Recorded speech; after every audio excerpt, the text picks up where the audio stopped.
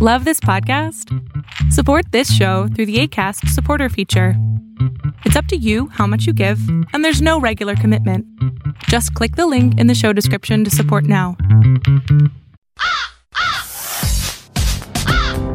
Welcome to the Eating Crow Podcast. Here's your host, Pete Durand.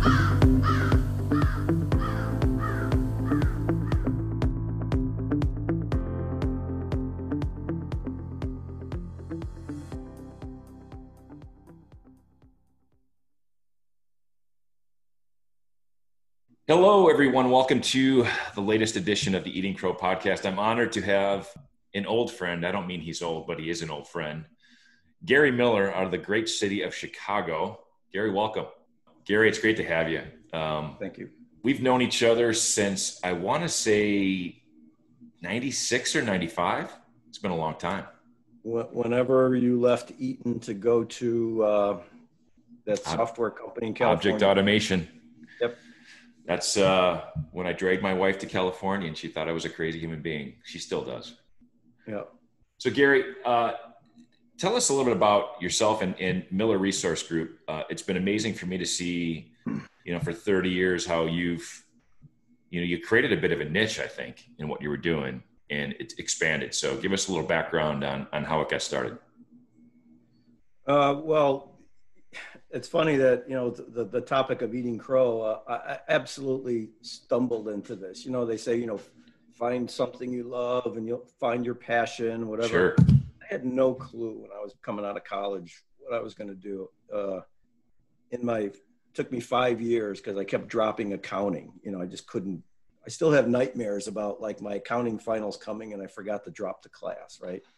So about a month or two before graduating, I still had not any idea what I was going to do. I majored in business. Somebody said I should major in operations because it was the easiest business curriculum. Sure. So it seemed logical. So I did. And I was tending bar at the Alley Inn in Macomb, Illinois. It had 6 bar stools. And a guy came in and he was with a student, but he was older. Okay. I saw a Lincoln Continental parked in the parking lot, and we're talking and whatnot, and he said, you got a good personality. You ought to be in sales. I said, really? He said, yeah. As a matter of fact, when you come home at spring break, I want you to come see me. His company was called the Fiscal Service Corporation. We sell financial services, and we actually even have a computer. Wow. And he said, buy everybody in the bar a drink. Well, the total tab for the entire bar was like $12.95. He threw down a $100 bill and he said, keep the change. Wow. It's 1977, right? That'll get your attention. So you could imagine he got my attention. So I came home at spring break and he hired me. Now, what I learned later, I took the job. I didn't even know it. It was insurance. It was life insurance. Yeah. And so then I got a new suit. My dad helped me buy a conservative automobile, Chevy Impala. I went to work on my first day and he said, you know what? The state screwed up the licensing. I can't use you. So so I'm like, okay, here I am. Like, now what do I do? So I went home and sulked. It's kind of like that old Cheech and Chong episode. Then I went home to look for a job, So my then girlfriend, now wife, she said, my sister sold a copier to this place in Oak Brook called Sales Consultants, and they help salespeople get jobs. And since your path is sales, since that guy told you in the bar you should be in sales, why don't you go there to try to get an interview? So I did. And sure enough, they sent me on an interview to, it was Hallmark greeting cards. Oh, no kidding.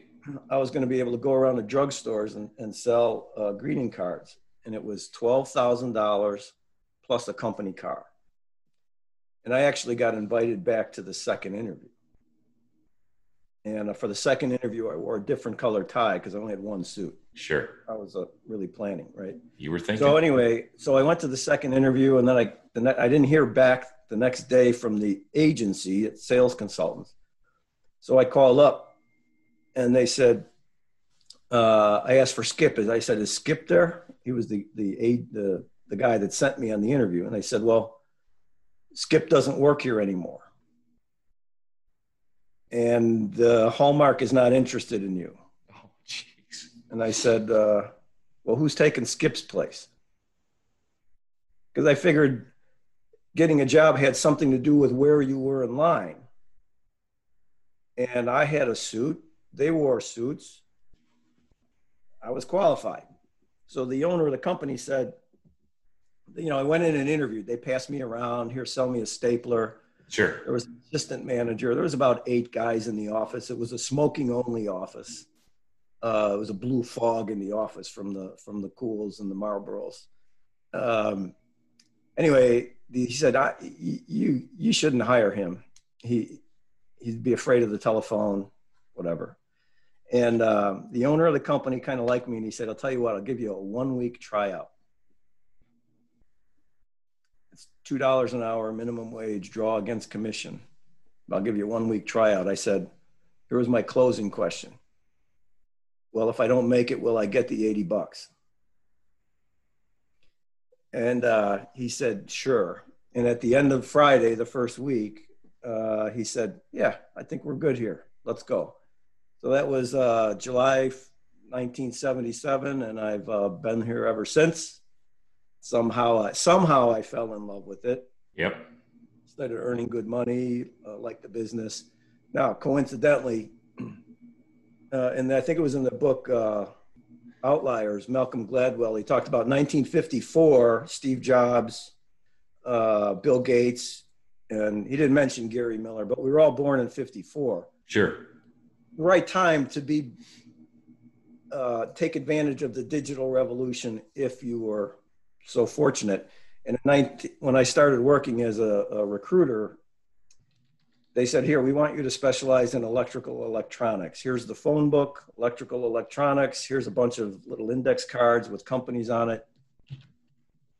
You call these people." So somebody called in, and I was in it like 6-8 months. He said, "We have a new device for the factory floor. It's called a programmable controller. It's going to replace relays and automate factories. Can you help us find a salesperson?" I said, "Sure." I had a resume on my desk of a guy that sold relays.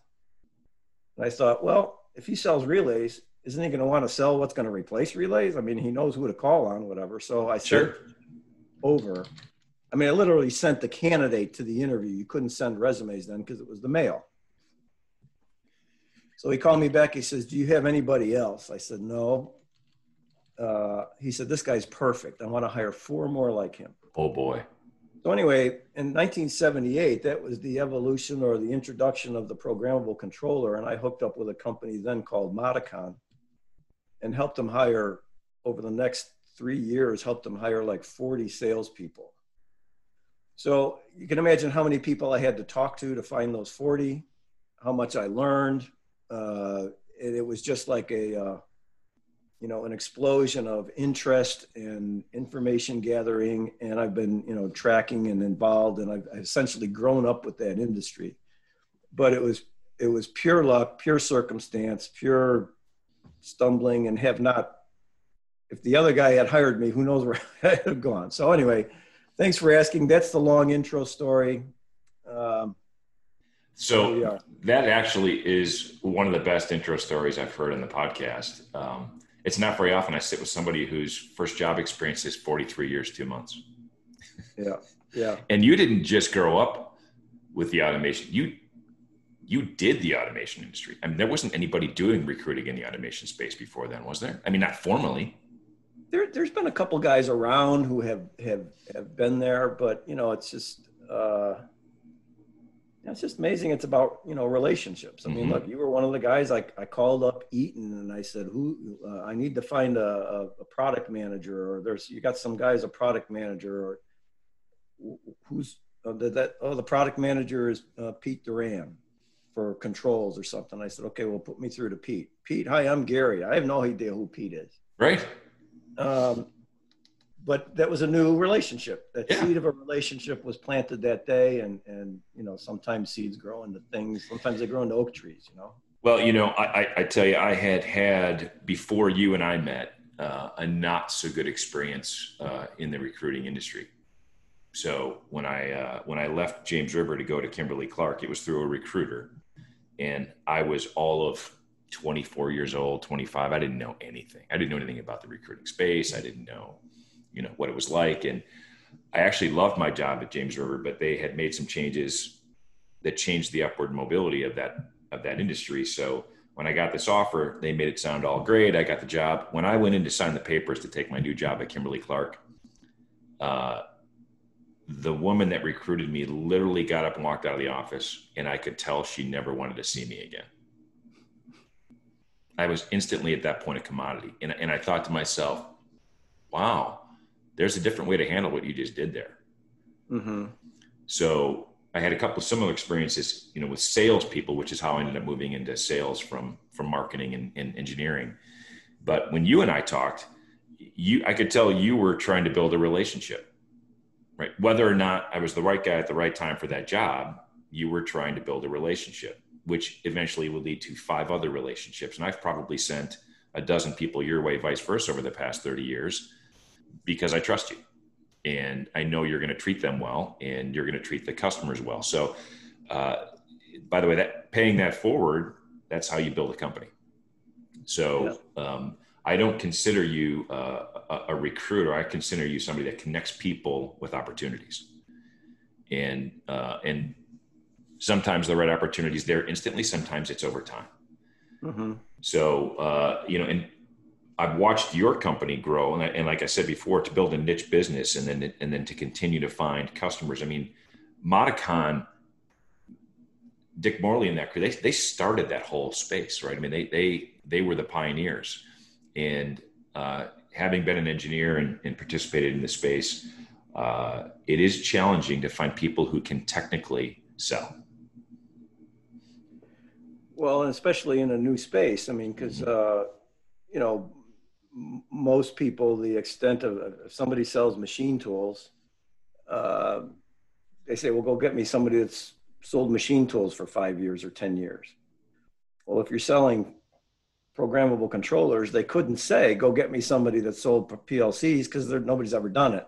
Right. So we had to find people with imagination and a sense of adventure and curiosity and fascination about technology. And those things are never on a job description. No. But that's what we were really looking for. And that's, to this day, I mean, that's still kind of what I look for. I mean, I look for energy and sparks and curiosity and interest and effervescence and effervescence. That's a great word. Yeah. You know, during your intro, I've never actually typed, which by the way, my mic's picking up during a podcast, but I typed something, and this is either going to be an article or a blog post from you or from me, because I'm going to steal it. And the title's going to be, well, who's taking Skip's place? That was the nugget. That there's a ton of sales lessons in that single question. Mm-hmm. Right. And I've heard it worded other ways, but you said it so authentically, because, you know, I don't think you really reflected on that was the question. That's what teed your whole career up, by asking who's taking Skip's place.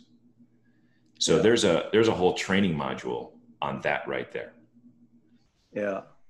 Well, what's funny too is, you know, entrepreneurism and, you know, start your own company, and you got to follow a leader with vision and all, you know, you got to have this great vision. And I always talk about the comment, your strength is a weakness and vice versa. Yep. I was in the company 6 or 7 years, and the owner wasn't super healthy. That smoking only culture, you know, kind of got to him. I think he had emphysema, you know? And so it was 83 or 84. He asked me to he was out of commission for a while. He said, Gary, I want you to kind of run the show. And I had no experience managing, whatever. I said, hey, everybody, let's do something good here for Don. Rallied the troops. We did pretty good. And we came back. He says, well, I'd like to make you the manager. Okay, that's cool. And then several months later, he said, I think I'd like to have you buy the company. And so we negotiated over a period of time and learned a ton of lessons about negotiation and whatnot. Had some great mentorship at the time. But the primary reason I wanted to buy the company, because it was the easiest thing for me to do to continue my career. So on Friday, I was an employee. On Monday, I was an owner. I didn't have to look for a job. I didn't have to write a resume. Sure. I could just keep doing what I'm doing. And it was kind of out of laziness and fear of the unknown. Yeah. Was the driver. So it wasn't because I had this great vision for the company. It's just a sales guy, keep selling. Well, it's a different type of crow when you realize I like what I'm doing. I really don't want to change. So maybe and for salespeople love the challenge, right? They love the challenge of the sale, but taking the leap to buy your own company is a pretty big jump. It's also nice when you have somebody who wants to work with you and negotiate it the right way and potentially help you bridge the gap between, as an employee and ownership. So what year was that? When did you buy the company? It was January of 86. Got it. So, and I remember coming home, it was January 31st, I think, 86. We had our second child on the 26th. My wife was home with a newborn. And I came home and I said, well, today's the day. She goes, what? I said, today's the day I signed the papers and we buy the company. She's like, oh yeah. she was so occupied with other things. So, yeah. And then again, I could write the number of lessons learned. And there was a group I used to call it, they used to call it Hot Stove. Mm-hmm. But I even remember that. I was like 3 years old. There was a hot iron on the kitchen table. My mother said, don't touch that. She walked out of the kitchen and I went up there and put my hand on.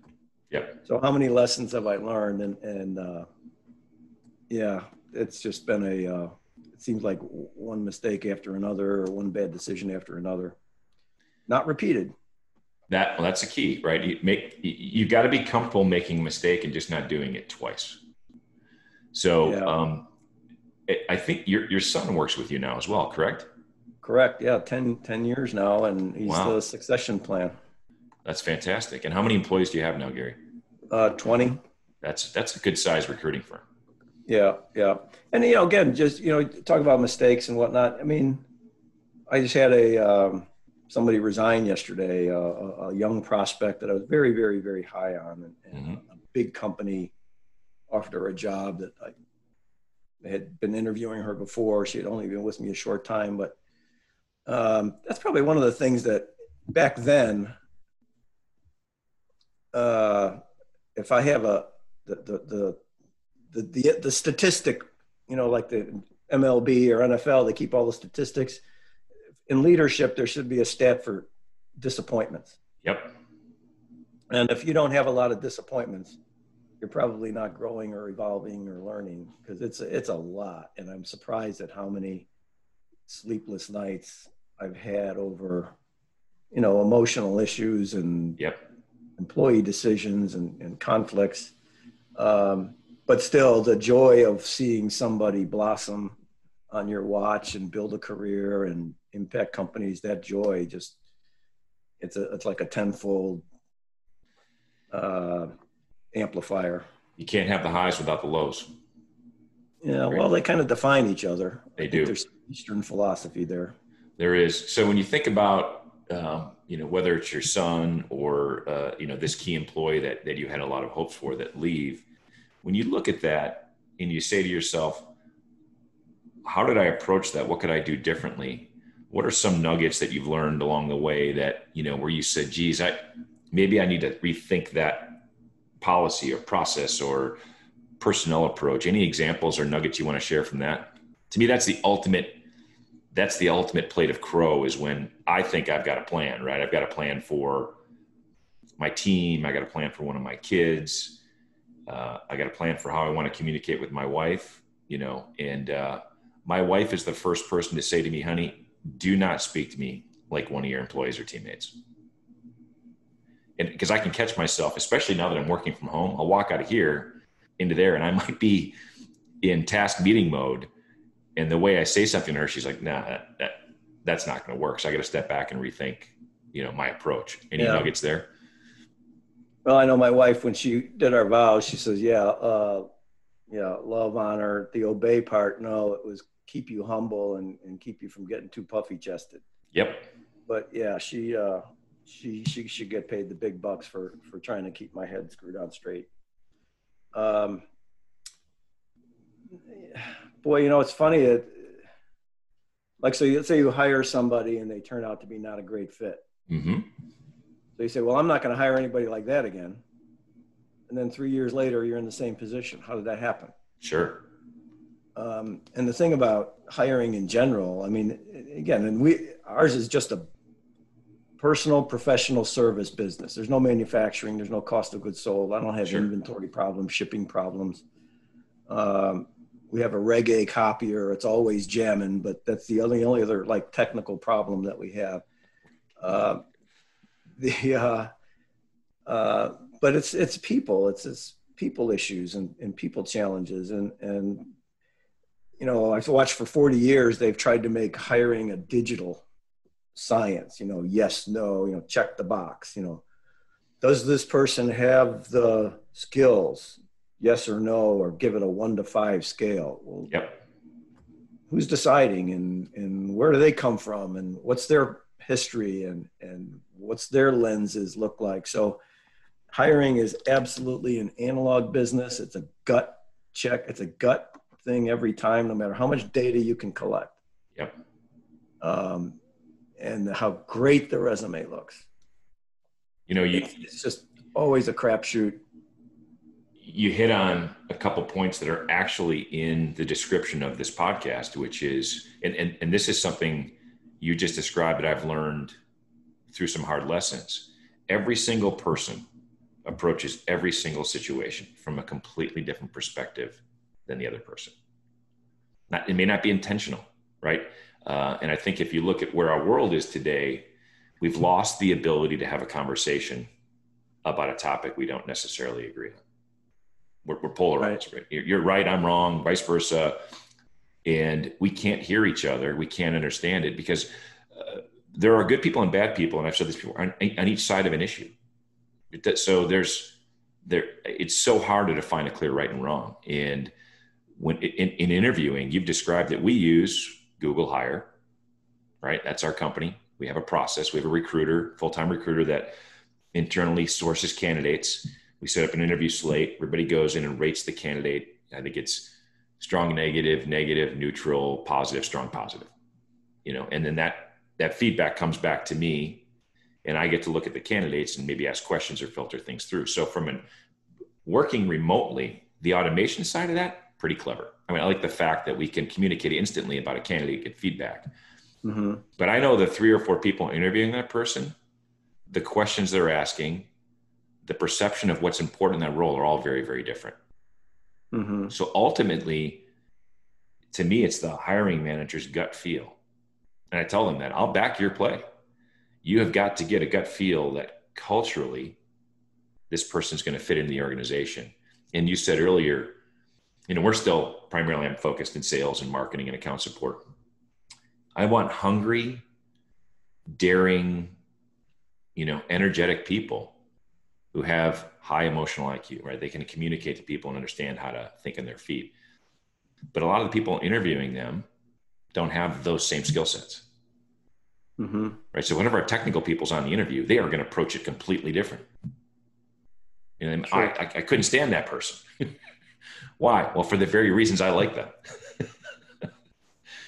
So it's hard to make sure people are comfortable when you do make a decision that you've heard their input and can explain to them, yeah, I understand you may not like this person's skill set for this reason, but the rest of the group liked him for this reason. And this is why we're going to go forward. Yeah. Well, when two people meet, there's always four possible outcomes. Yeah. Neither one likes the other one likes the other one, vice versa, or they both like each other. Mm-hmm. There was some study on that. I'll try to summarize it. It was a dating service. And it was like, you had like, say 50 interviews, 50 dates in 2 minutes each. You were like in a big room and you Sure. sat around, whatever. And they had tracked people, what preferences, like sports, like walks on the beach, I'm a Scorpio, whatever it is, Mm-hmm. And so they had these preferences, and the 50 people all met the 50 people in these 2-minute interviews. And then you were able to, it's like a dating service, but it was an online event. And they had, or some kind of an event where they had to follow up with who they wanted to then date, whatever. And then they tracked it, and they followed those people who did actually connect and meet, and then built a relationship after that. And the ones that connected and met, their profiles were nothing like what they said they wanted. This person liked sports, this guy liked to, or this woman liked to read, or this woman was a mountain climber and this guy was a computer geek. They somehow, there was some other chemistry that made them match, that made them connect. So thinking that, I love those little daily motivational calendars and Zen calendars and whatnot. Sure. The one yesterday said, thinking that is a disease. That's great. Yeah, So, that's great. and also to your other point about the noise around debate and differences or whatnot, Thomas Jefferson said, debate the idea, not the person. Yes. And that's what seems to be the lost art. Boy, if we could just remember that nugget, it would change the conversation in a lot of ways. Yeah. I mean, it doesn't mean, we can't hold on to our values and our beliefs. It just means we have to understand where the other person is coming from, which is really difficult. Yeah. And you're right, their upbringing, who they were raised by, where they were raised, who they were around, what was going on in the world at that time, that creates their lens. And, you could be raised in a much, much different set of circumstances. So, Gary, where do you see, you mentioned that people keep pushing recruiting towards digital. Now that we are truly, in a sense, in a very virtual digital world, how have you guys have adapted to handling the interview process with your candidates and your customers? What is that? How does this come into play, and how do you manage it? Well, this is now part of almost every interview process. Yep. It's funny. We were one of about 1993, we bought, it cost like $6,000. It was a camera, sat on top of a TV, sat on top of a big black console that had a big unit in it. It was called ConferView, the first video conferencing unit. And this was going to change the world because you didn't have to fly to Los Angeles. You could just come to our office. The employer could go to the office in Los Angeles and they could meet by video. That was 1993, 27 years ago is when that was introduced. And up until this year, video interviewing was still like a fraction of. Absolutely. And now by necessity, it's mainstream. So, and people are comfortable with it. That's a big part of it. People are comfortable with it. I mean, they're comfortable with the technical stuff. People were nervous about video stuff. And by the way, kudos to Zoom and GoToMeeting and Microsoft Teams and Google Hangouts.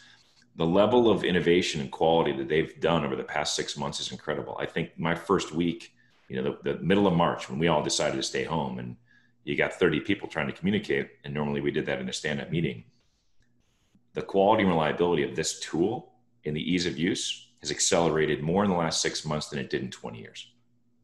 Yeah, it's phenomenal. Without a doubt. And I think people have relaxed and recognized you can make a connection this way. It's different, it's two-dimensional. But I don't know when my sales team will get in an airplane again, because customers like this too. Yeah. We had, it happened to me a couple of times last year, and one of my top salespeople, we showed up at a hospital for a big meeting, and the day we're walking in, they had a massive PR crisis. And we're dealing with marketing. So guess what? Marketing's not available when there's a massive PR crisis. So airfare, hotel, breakfast, dinner, Uber, whatever, all out the window when I walk in the lobby and say, sorry, we can't meet with you. Now, if it's a Zoom call and I get a message 2 minutes beforehand and said, can't meet with you, I got an hour back in my day. I haven't spent any money. I haven't wasted any time. Now, I personally like being in front of a customer in person. That's the utopian aspect of being a salesperson. You love that part of it. But this is a close second, right? I can do 4 or 5 of these a day versus one other call and then spend my time in an airport trying to make calls.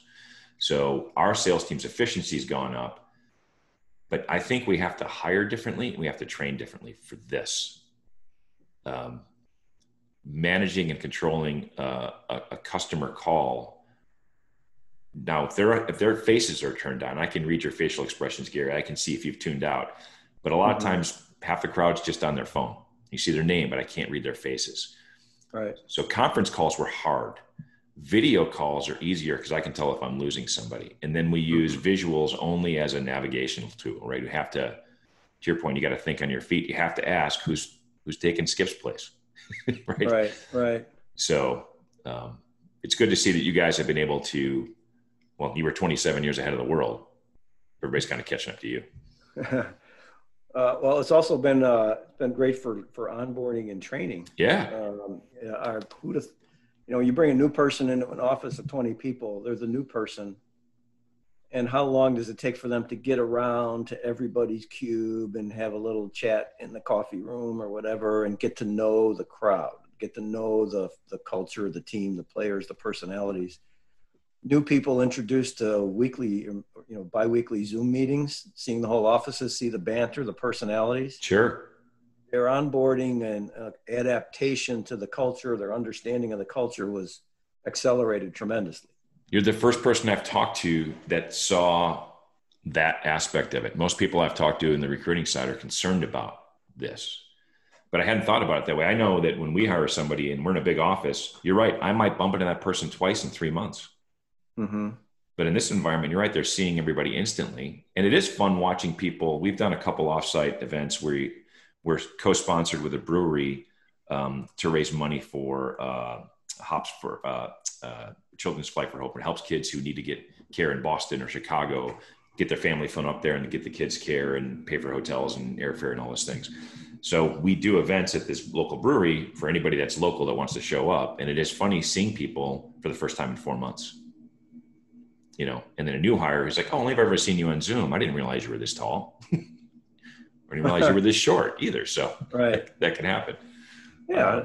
And you get to see people in their surroundings. There's not a lot to that. I mean, I see I can't tell if that's an exercise machine or some pop art behind you, but it's an elliptical. Yep. Okay. Yep. But you get a glimpse of people in their homes. And I mean, how many meetings do we have where kids are crawling all over the desk and interrupting? And it's just, I think we have, in our 20 employees, we have 16 or 18 children under, school age or less. Wow. Babysitting challenges, daycare's closed, and we've just had to adapt to this. And I mean, it's kind of interesting and fun to be introduced to your employees' families on a regular basis. Or pets have been a big one with our team. Have a lot of dogs. Sure. In fact, we had a board meeting yesterday, and I was up to go through some strategic planning, and I moved my feet and didn't realize my dog was under my desk. Uh-huh. And he made me know he wasn't very happy with me. And what's funny is 4 months ago, everybody's faces would have lit up. Not one person even flinched. It was like, yeah, let's just keep going. Yeah. So I actually think my one-on-ones with my team are almost more connecting this way, because it's just the two of us. There's nothing else going around. There's nobody else in the building. And, we've learned how to have a deeper connection and find out how they're doing. And more often than not, the conversation shifts, from the tactical work stuff to how are you holding up right now? Right. babysitting issues, daycare issues, family issues, health issues.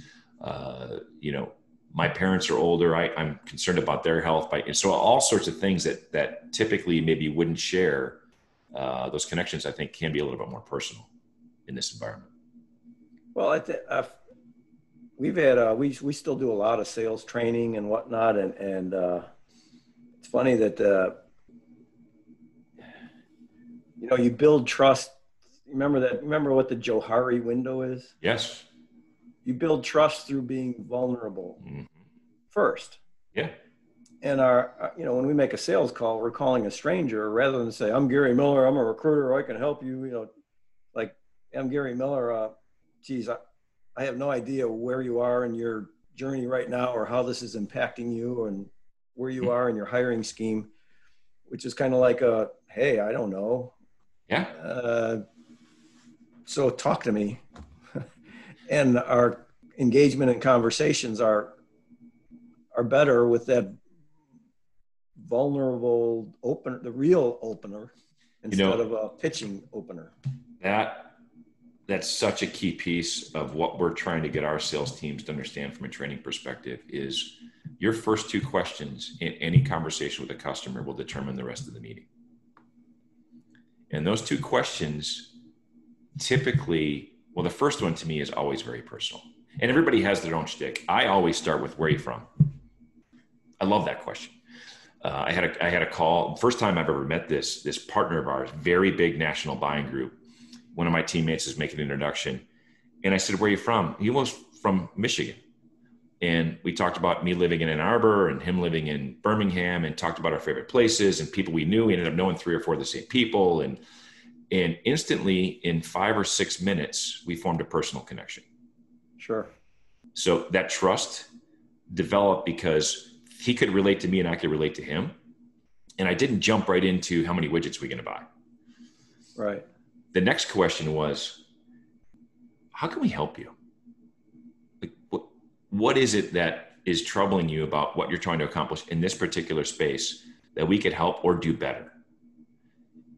That's a very interesting question to ask a customer, because they're going to give you 1 or 2 responses. Nothing else matters after that. Your slide deck, you could probably throw it out the window and just focus on those 2 or 3 things and how you solve that problem. And if we're not capable of thinking on our feet to have that discussion, we're not trained properly. We're not doing our job. And also we're not confident. I believe 100% in what we do as a company. I really believe that what we do helps customers. So I can speak with confidence about what we can do. I can also speak with confidence about what we can't do. Chad, that's not an area we've tapped into yet. We just don't have a solution. But guess what? We just got done with a partner meeting with a company that does a really good job at that. I'll make an introduction. So I see and have witnessed in my own company and other companies I've worked with, man, I had a sales guy when I started my startup, Rival Health, the fitness startup. We finally got a meeting with British Petroleum, BP. I mean, thousands, hundreds of thousands of employees, one of the biggest customers we could ever go into. And I teed up those 2 questions at the beginning. The woman told me her responses, but the guy that was leading the sale for me, it was his account, his deal. And I said, this is your baby. You're going to run with this. He completely ignored everything she said for the first 10 minutes. And he had to get through the pitch deck. I mean, he almost violently got through the pitch deck. And man, this is before Zoom calls, right? We were on a phone call. We couldn't even see her. And I can just imagine her eyes rolling into the back of her head. And by the end of the call, I knew we'd lost. I knew we had lost the customer because we didn't tailor any of our discussion to what her actual needs were. Mm-hmm. So I'm when you talk about that personal connection, establishing trust, and your first question, which is, how are you guys adapting? How are you doing? Right? That answer tells you everything you need to know. And it's a lost art form. So do you guys do that type of sales training too, Gary? I mean, what type of sales training do you guys offer? Well, I'm again, another weakness is a strength type thing is maybe it's just, I always feel like I'm not good enough and I got to learn more. Sure. So I digest books. Here's one of the biggest. I was an avid listener. I listened to a couple books a month 35-minute commute each way. Yep.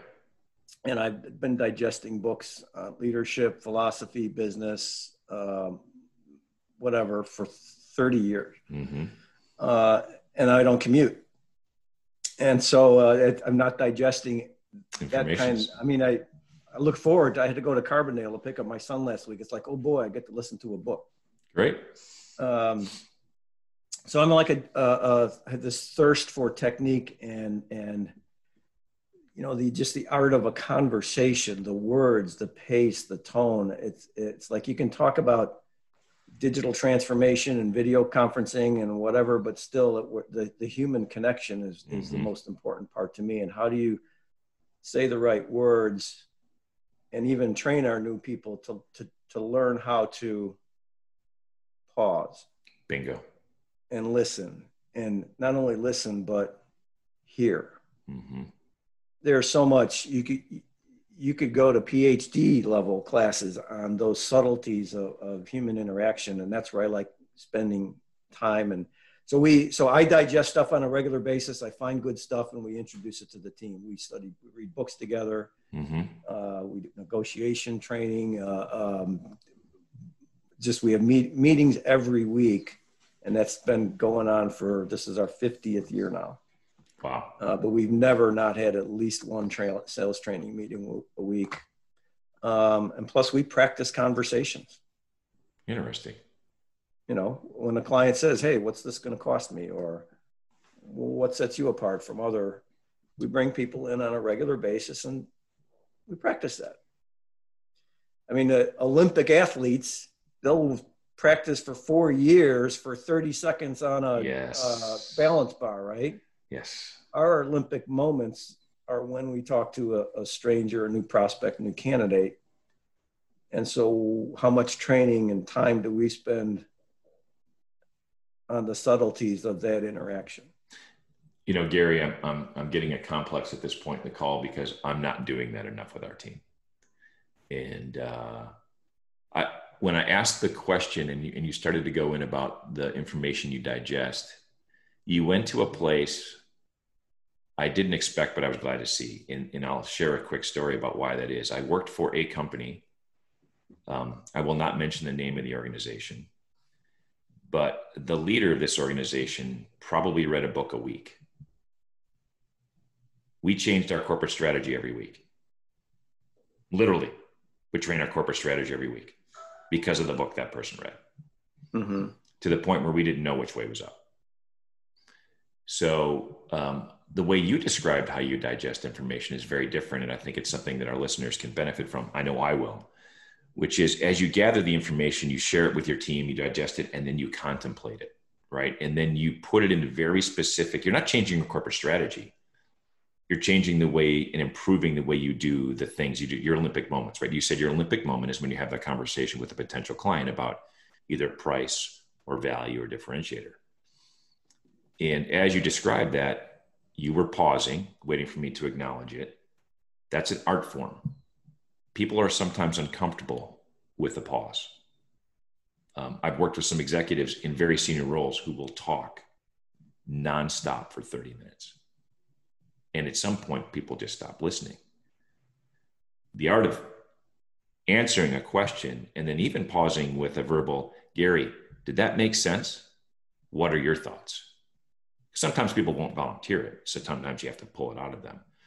But I've made a couple mental notes to share some of the things that I'm reading or learning with my team in a different manner because they've asked for it, but we're so busy. I haven't formalized that process and we're doing them a disservice because they do want to learn. They do want to get better. And if I don't help them get better, I can't ask why results aren't there. Mm-hmm. So we have to help them get better. That's fantastic. Where do you see, the Miller Resource Group in 15 years? You said your son's the succession plan. Does he have a different vision? No. And that's the fantastic thing is that it's shared and he's actually helped enhance and solidify mine. And it's also a wonderful thing So we're the executive committee, if you will, president, vice president, whatever, and the level of trust and our ability to have conversations that are not political. I don't mean politics, but I mean, he's not trying to impress me. Right. So we can get promoted.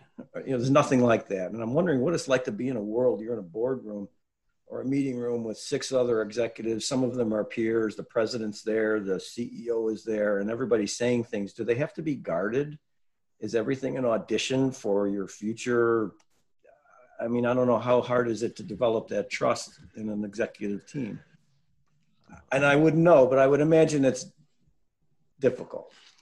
It is challenging. Certainly in some of the organizations I've worked at, I could tell you that everything someone said in that room was calculated to either put themselves above or on par with someone around them.